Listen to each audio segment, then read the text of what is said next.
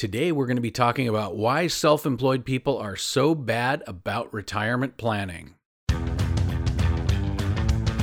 Welcome to the podcast where entrepreneurs go to learn about alternative retirement investing strategies and structures and all things related to planning a successful, prosperous retirement. If you're self-employed, if you're a gig worker or solopreneur, you've come to the right place to learn how to retire wealthier, retire sooner, and retire happier. This is the Rogue Retirement Lounge.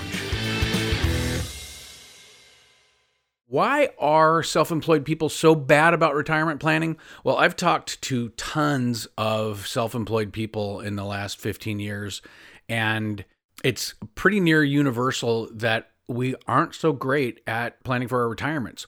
And I've come up with 4 main reasons why we're so bad, and today we're going to talk about those 4 reasons.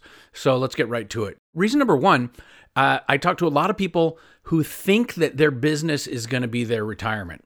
Basically, they think that either it's going to be on autopilot when the time comes that they want to slow down and settle down into retirement, or they're going to be able to sell it and take the proceeds, and that's going to be their retirement plan. Unfortunately, if you look at the Bureau of Labor Statistics, about a third of businesses are going to fail within 2 years, and then half are gone in 5. And that rate is about the same whether you started in 95 or the year 2000, 2005, or 2010. So that's a pretty bad omen for those of us who have started a business. And at 10 years, the survival rate is down to about 40%. And then at 15 years, you're down to 35% of businesses still existing. And so I don't like those odds. And that tells me that you really need to be spending time working on your retirement. And obviously, if you're like a solopreneur, if you're an influencer, if you're a blogger or what have you, I would contend that your odds are even lower. So it's even more of an imperative that you get out there and get yourself educated on how to invest for your retirement. Now, this is probably a bad example, but look at Brendon Burchard. Okay, so that dude makes shit tons of money. Okay, he is a success machine. And you've probably heard of his program that he used to do called Experts Academy. Well, if you look for Experts Academy now, it is basically non-existent. That hasn't been around since 2016, which means that it started to most likely see diminishing returns, and Brendon pivoted and he moved on to something else. And now I'm sure that he's still generating tons of cash, insane amounts with his current programs, but he's going to keep reinventing himself and creating new businesses and programs probably every 5 or so years. And so that's something that we as entrepreneurs need to consider, is that, again, the likelihood of our business being around for very long is not great. So my point with Brendon Burchard is that even mega successful fuckers like that dude have to reinvent themselves. So what's your plan? Are you going to go out there and keep starting new businesses or keep reinventing your businesses? Or is your business going to last? Or are you going to start new ventures every 5 years? You got to take a look at those factors. And my point here is with that group of people, with those people who believe that their current business is going to be the one that's going to usher them into a safe retirement, I would think again and be working on your plan B, which would be your retirement investing. Group number 2 of people that I talk to, and this one I hate, but I've talked to so many people when I ask them what their plans for retirement are, these self-employed people, they say, I love what I do, so I don't really need to retire. I'm going to keep working into my 70s. And so basically these people aren't worried about saving and planning for retirement simply because they think that they are going to be able to do it well into their 70s. And then they think, okay, well, by the time they're 70 or so, they're going to have enough saved and they'll be able to be on Social Security and whatnot. I know a guy who has a solo business and he's in this boat. He likes what he's doing. And he says that he's planning to basically do it forever until well into his 70s. And I used to ride his ass about saving for retirement. And a couple of years ago, he told me that his accountant set up an auto withdrawal plan. So he's now saving a couple of $100 a month, and which clearly is not enough unless he's going to retire 40 years from now Even then, it's not going to be enough. But that money is going into a savings account. So the guy, not only is he not saving enough, but it's sitting there in a non-interest bearing account. So it's not growing. It's losing value with inflation. So anyway, I understand about loving what you do, but let's just say that you started kicking ass on your retirement investing and planning so that you had enough socked away and you could quit working at 62. Even if you love your work, would you still work? And if so, how much more fun and how much better would it feel to know that your work was optional? So ask yourself that. If you really do love what you're doing, wouldn't you love it more if you had managed to save so that, say, at age 62, you could retire? I would believe that it's got to be a lot more fun to work when you don't have to. So for those people who say that they love what they're doing and don't plan to retire until they get very old, I appreciate that, but I still say you need to be planning for your retirement and you need to be investing now. And that way it can become optional. I think one of the biggest reasons why some self-employed people don't save adequately for retirement is because the variable nature of their income causes them not to make the automatic contributions. I hear this from people where basically some months you make a lot, the whole feast or famine nature of a lot of our work, like for instance, my video consulting business, it's totally feast or famine. Some months I'll do great and some months I won't.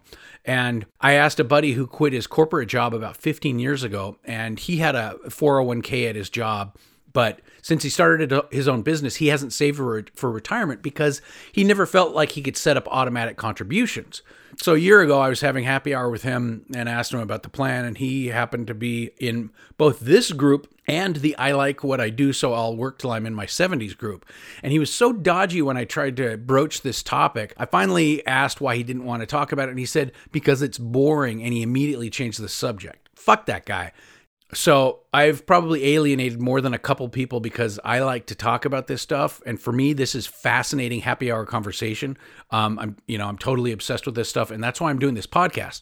So many of my self-employed friends are either in denial about retirement planning or they're just plain dumb shits when it comes to investing.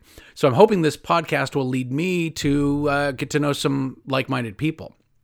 Anyway, the variable nature of a lot of our incomes is a big deterrent from getting into retirement planning. When we have normal jobs and that day one, the HR lady comes into your office with the employee handbook and they set you up on the 401k and you, oh, wow, I put in 6% and I get 3% match. That's great. We don't have that as self-employed people. So I can totally relate to this problem with the variable income because in my business, some months there's $20K in my bank account and other months there's 20. But I still hate the excuse because you can work around this issue with a little discipline.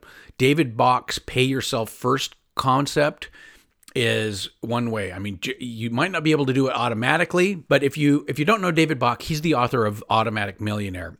It's an interesting book, and he came up with that term, the latte factor. So, and I'd recommend reading the book because it's good, talking about thrift and savings and stuff like that. But for me, my accountant would lecture me every year about putting money away. When tax time would come, I live in the state of Oregon, so I'd be paying 29% plus state tax of about 9%. So my accountant would come back to me and say, like, hey, listen, you're going to owe X amount. So why don't you put $5,000 into your IRA and that'll save you almost $2,000. So that was what kind of kicked me into high gear, was knowing that, oh shit, if I save $5,000 towards my retirement, that's $2,000 less that I'm going to have to give to the government. Great deal. Okay. All good. So don't use that fact that you can't do automatic contributions as an excuse. Go to E-Trade now, open an IRA. You can still contribute for 2020. As I record this, it's January 2021, and you can save yourself some taxes on April 15th. Contribution limits are currently $6,000 or $7,000 if you're 50 or over. And yes, there are other types of IRAs for us self-employed people, and I'm going to go way deep on your options on those in future episodes. But for now, just go set up a traditional IRA and get started. It's super easy on E-Trade or wherever you want to do it.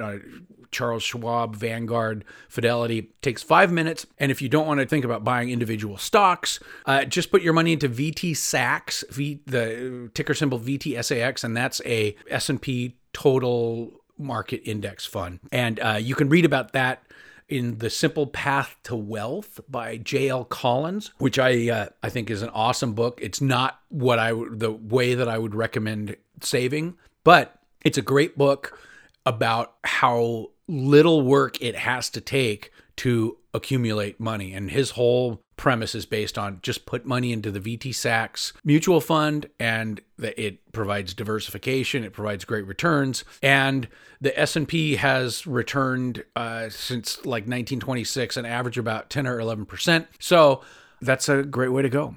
But this podcast is all about crushing that number, that 10% or 11% number. But for now, just get started. So number 4, the fourth thing that I hear from self-employed people as far as why they do not save or why they're not adequately saving for retirement is because when you're starting a business, nobody tells you about retirement planning. Nobody tells you how to do it. And it's very common that people, once they get into entrepreneurship, it's like, yeah, I'm into it. I read books about it. I'll go to seminars, I'll listen to podcasts about it, but nobody talks about the retirement aspect. Since I started my business, which was 15 years ago, I've read tons of books about entrepreneurship. I've gone to seminars like Jack Canfield and Tony Robbins and Brendan Burchard, but nobody covers retirement planning. So that is one of the big reasons why a lot of us don't get started. And so for you, if you're in that camp where nobody told you what to do and you're not sure what to do, well, you've taken a great first step, because this podcast is all about how to improve your planning and improve your returns if you're a self-employed person. So we're going to teach you how to get your shit together. Real quick recap, the 4 reasons why entrepreneurs don't seem to be good at adequately preparing for their retirement is 1, they think their business is going to be their retirement. Either it's going to be on autopilot generating income, or they're going to sell it for enough to retire on later. Number 2, they say that they love what they do and they don't plan on retiring until they're very old. So they're not really worried about saving and planning for retirement. Number 3, the variable nature of self-employment income causes them not to make automatic contributions and therefore not make contributions. And then number 4 is that nobody teaches you about retirement planning when you start a business. So those are the 4 main categories of people that I talk to. And, another thing about entrepreneurs is that we have a high risk tolerance. The fact that we don't have a normal job, and in most cases, we quit a normal job to become entrepreneurs, that shows that we've got a high risk tolerance. And that makes us great entrepreneurs because you have to be able to take risks. But it also makes us poor long-term planners because we may have the feeling that, okay, shit's going to work out, everything's going to be fine. So that's yet another reason why we can be so bad at retirement planning. If you're in any of those groups, do me a favor and subscribe to this podcast, and we're going to cover tons of great stuff relating to retirement. We're going to talk about alternatives to the standard 60-40 portfolio. We're going to talk about IRAs from your traditional IRA, which we just talked about, through things like SEPs and Simples, and then more advanced things like self-directed IRAs. We're going to talk about how to buy real estate. And a quick note is that I do love real estate, but this is not a real estate podcast. We're not going to have aspirational stories of broke school teachers who go from 0 to 400 doors in 6 months. If you want stories like that, listen to the Bigger Pockets podcast, which I also love. We're also going to talk about tax minimization strategies, asset protection, and overall mechanics of growing your money. We're also going to talk about macroeconomics, but not the super heady, super advanced stuff. If you want that kind of really advanced macro info, send me an email at matt@rogueretirementlounge.com, and I'll send you a few podcasts that I'm addicted to that go way, way deep into the weeds on the macroeconomic stuff. Okay, on the next episode, we're going to focus on some investing basics because you got to know the rules before you can break them. And finally, If you would do me the hugest favor in the world, I'd appreciate it more than I can say. I just started this podcast, so if you'd be willing to subscribe, that would be awesome. And if you'd give me a good review, I would be ecstatic. Thanks tons, and we'll be back at you next week. Nothing in this podcast is meant to be financial, legal, or tax advice. Though there's some kick-ass information here, it's for informational purposes only. Take control of your retirement planning, but get professional counsel if you need tax, legal, or financial advice. For more content like this, join my mailing list at rogueretirementlounge.com. And if you have questions about retirement investing, entrepreneurship, business, or anything else, my email address is matt@rogueretirementlounge.com.